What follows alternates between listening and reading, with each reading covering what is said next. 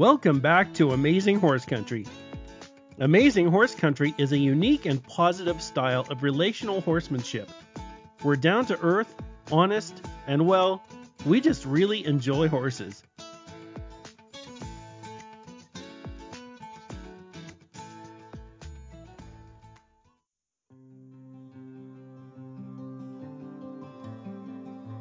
The eyes can do 1,000 things that the fingers cannot. That quote is from an unknown source, and likely hundreds of years old, and it has a lot of meaning. Welcome to Equine Mythbusters, and in this episode, the horse's eyes.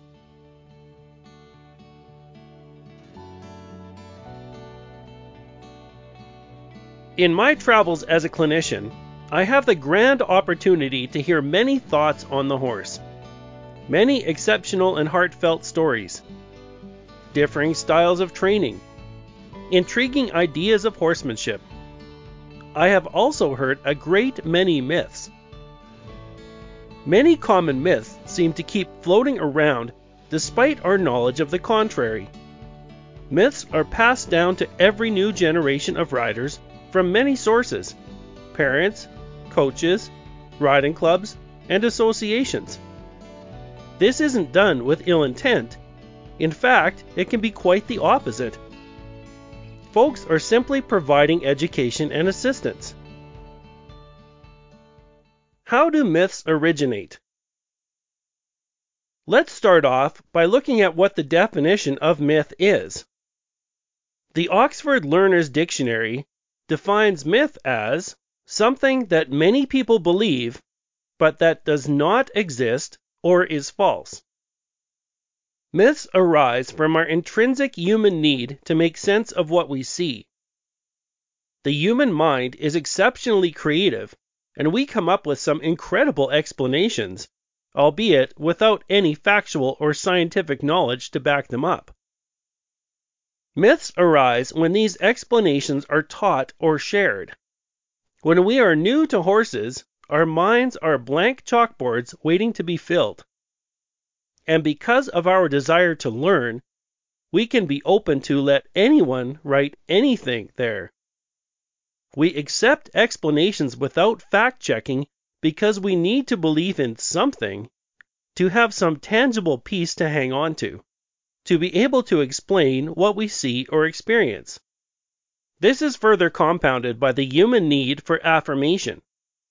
This happens when we realize a desire to offer an informative piece of knowledge to someone. By pushing our theory on a person and having them acknowledge it, it affirms that what we're saying is correct. An idea becomes a fact because people accept it, not because it's truly factual.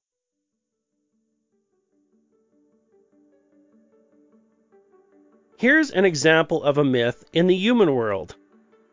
Consider this statement. Humans only use 10% of their brain. In reality, we use 100% of our brain. Or maybe, let's put that another way. 100% of our brain is in use, all of the time. Our brain is composed of many different parts that are responsible for many different functions of our body. Roots of this myth started well over 100 years ago, were promulgated through the mid-1900s, and enhanced by Hollywood movies where characters were granted use of 100% of the mythical 10% brain. In the last few years, I've heard many an equine myth. We could probably write an entire book on them, and I'm sure it would be hilarious. But for now, let's focus on the horse's eyes and vision. Pardon the pun there. Get that? Focus on the horse's eyes? Okay, let's move on. Myth. A horse cannot see directly in front of itself. Fact. A horse can most definitely see directly in front of itself. Where can a horse not see? This is so simple you'll poke yourself in the eye when you realize it. A horse, or any other animal with eyes for that matter, including us, cannot see through opaque matter. Agree with me so far? You can't see through a steel door. You can't see through your arm. You can't see your hand if you put it under your chin, or your finger if you put it under your nose, because part of your face blocks it. For the horse, they can't see where part of their body blocks their line of sight either. With their eyes located somewhat to the side of their head, and placement varies, they cannot see a cone of space between their eyes. The point of that cone is infinitesimally small and likely only extends an inch, plus or minus, depending on their head shape, from their forehead. Would you like to test this fact? Close one of your eyes. Go get a horse. Now, hoping that your horse doesn't mind face-to-face contact, move your open eye to a spot between the horse's eyes. You'll eventually get to a spot where you can't see the horse's eyes anymore, only their head. Within that distance, they can't see your eye either. You've found the spot they can't see in, and it's tiny. If you can see the horse's eyes, they can see yours. It's common sense when you think about it. Here's something to think about too. If you're curious about how limited human vision is, try this. Put a finger up in front of your face, in front of your nose, at a point you can focus on it. Now, close one eye. Move your finger to the side of your closed eye until your finger is no longer in view. That is the limit of our eye's vision. Would you like another one? Our ability to read text is limited to an incredibly small portion of our vision. Try this. Find some written text on a piece of paper. Focus on a word. Now, with your eyes locked on that word, and don't cheat and move them, see if you can read any other words around it. You're likely limited to only one word in any direction. You can see the words, but your brain just can't make sense of them. Myth. A horse sees in black and white. Fact. A horse sees in color. Humans have 3 types of cones in our eyes: red, green, and blue. This allows us to see the color spectrum that we're familiar with. The colors we see are limited to combinations of certain amounts of those 3 colors. If you can remember the CRT, the old-style tube televisions, if you looked really close at them, you'd see those 3 colors. That allows the screen to show all the colors our eyes can see. If you've done any photo editing or graphic design, you'll know that in an 8-bit color system, we can choose to set the red, green, and blue color levels from 0 to 255 to come up with all combinations of colors. A horse, however, only has 2 types of cones, green and blue. So they cannot see hues of red. That doesn't mean red-colored objects are invisible. Likely, they're just gray. Remember that colors are made up of mixtures of red, green, and blue. So most red-colored objects would have some green and blue in them too.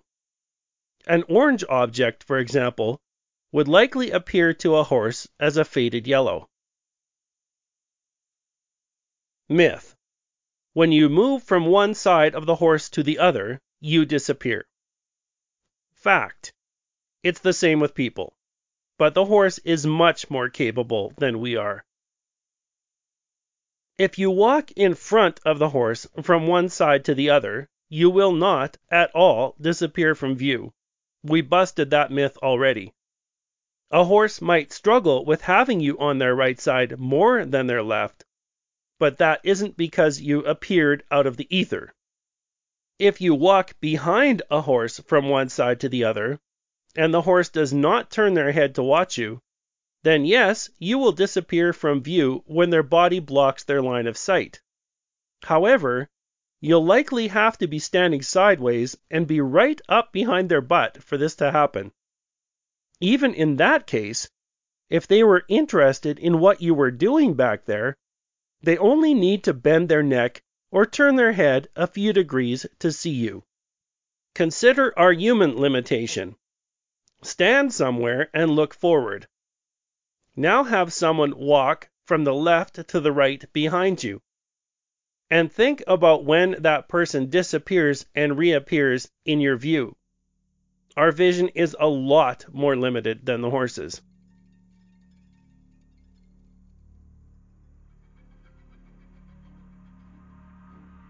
I've heard a parent tell a child, "Don't walk up behind a horse because they don't know you're there."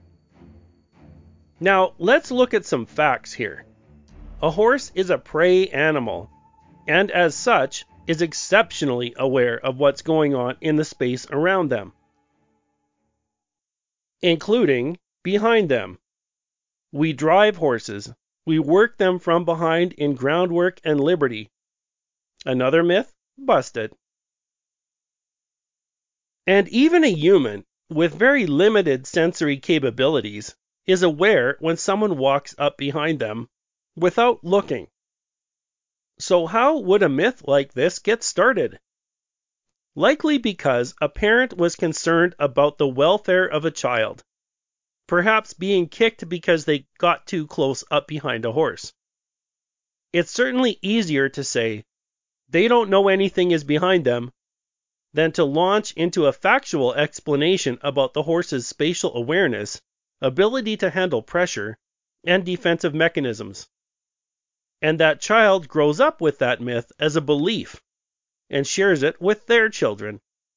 And thus, a myth pervades in our equine society. One of the most detrimental myths I've heard lately is this one. Myth: never look a horse in the eye because it's a sign of aggression. Fact: nothing could be further from the truth. Horses are incredibly empathically sensitive. What that means is they can feel what you're feeling. So if you look at a horse in the eye, feeling this, "I am going to eat you for lunch," then yes, you can most certainly expect that they'll pick up on your aggression and respond with defensiveness. In stark contrast, consider how incredibly powerful eye contact is between two people. Pretend for a second that you're lying on the ground busted up after being pulled from a car wreck. You're scared, in shock, in pain, not sure if you're even going to survive. Then a paramedic kneels over you and says, "Hey, buddy, just look at me. You're going to be fine." With your eyes locked on theirs, you trust them and you have hope. Through eye contact, we can instantly change how another person feels. And guess what? We can do the exact same thing with a horse. Horses reside in varying levels of fear. Fear is a survival mechanism that has kept prey animals, like horses, alive for millennia. When a horse is anxious or afraid, there is one absolutely essential go-to position, and that is right in front of their face, where you can look them right in the eyes. And in that moment, you relax. Connect to the lead rope like we've shown you and ask them to release tension, to follow you in release. It's the biggest game changer I can think of, because in that connection, you can literally change how your horse feels about something. You can replace fear with confidence, just like that paramedic.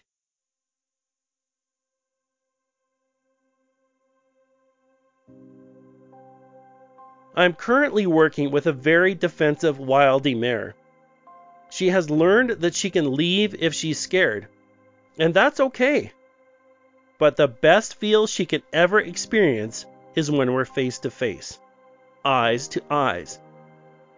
In that, we can communicate like we can in no other way. When she comes toward me, it's out of trust, and only when our eyes are locked on each other. Eye contact is one of the most important ways we communicate, and it doesn't take much research to find factual information to support that.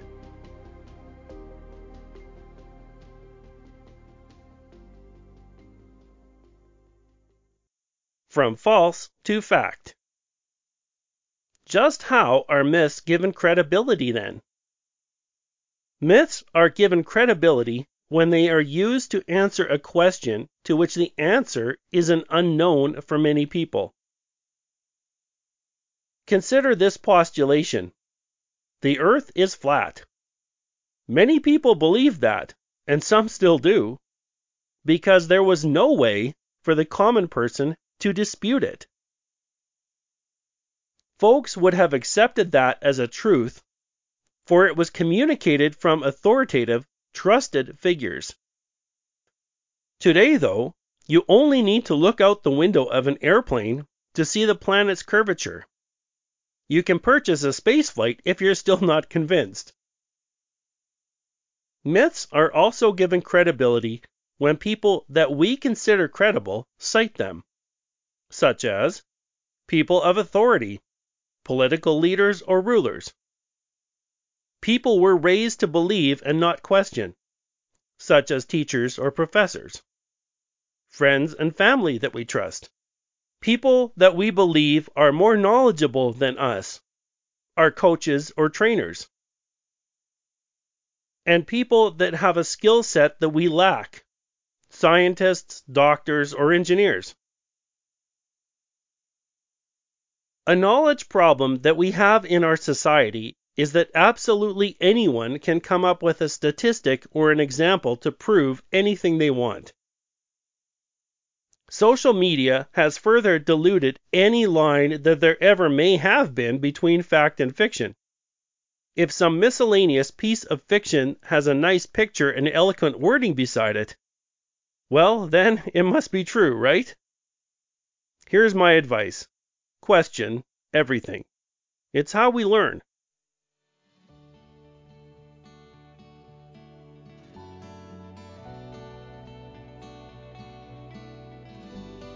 The next time you head out to your horse, have an eyes-to-eyes conversation. Take a deep breath and relax, and see if they don't do the same.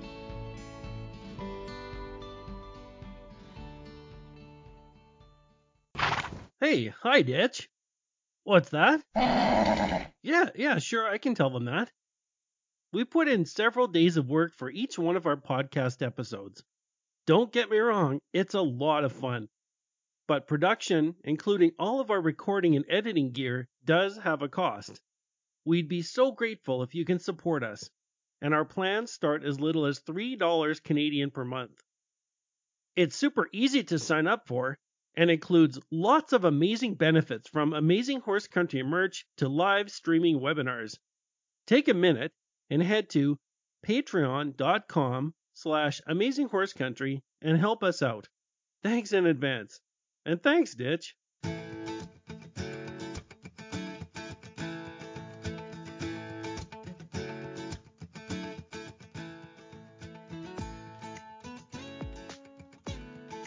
Amazing Horse Country. Inspiring connection. Creating success. It's what we do.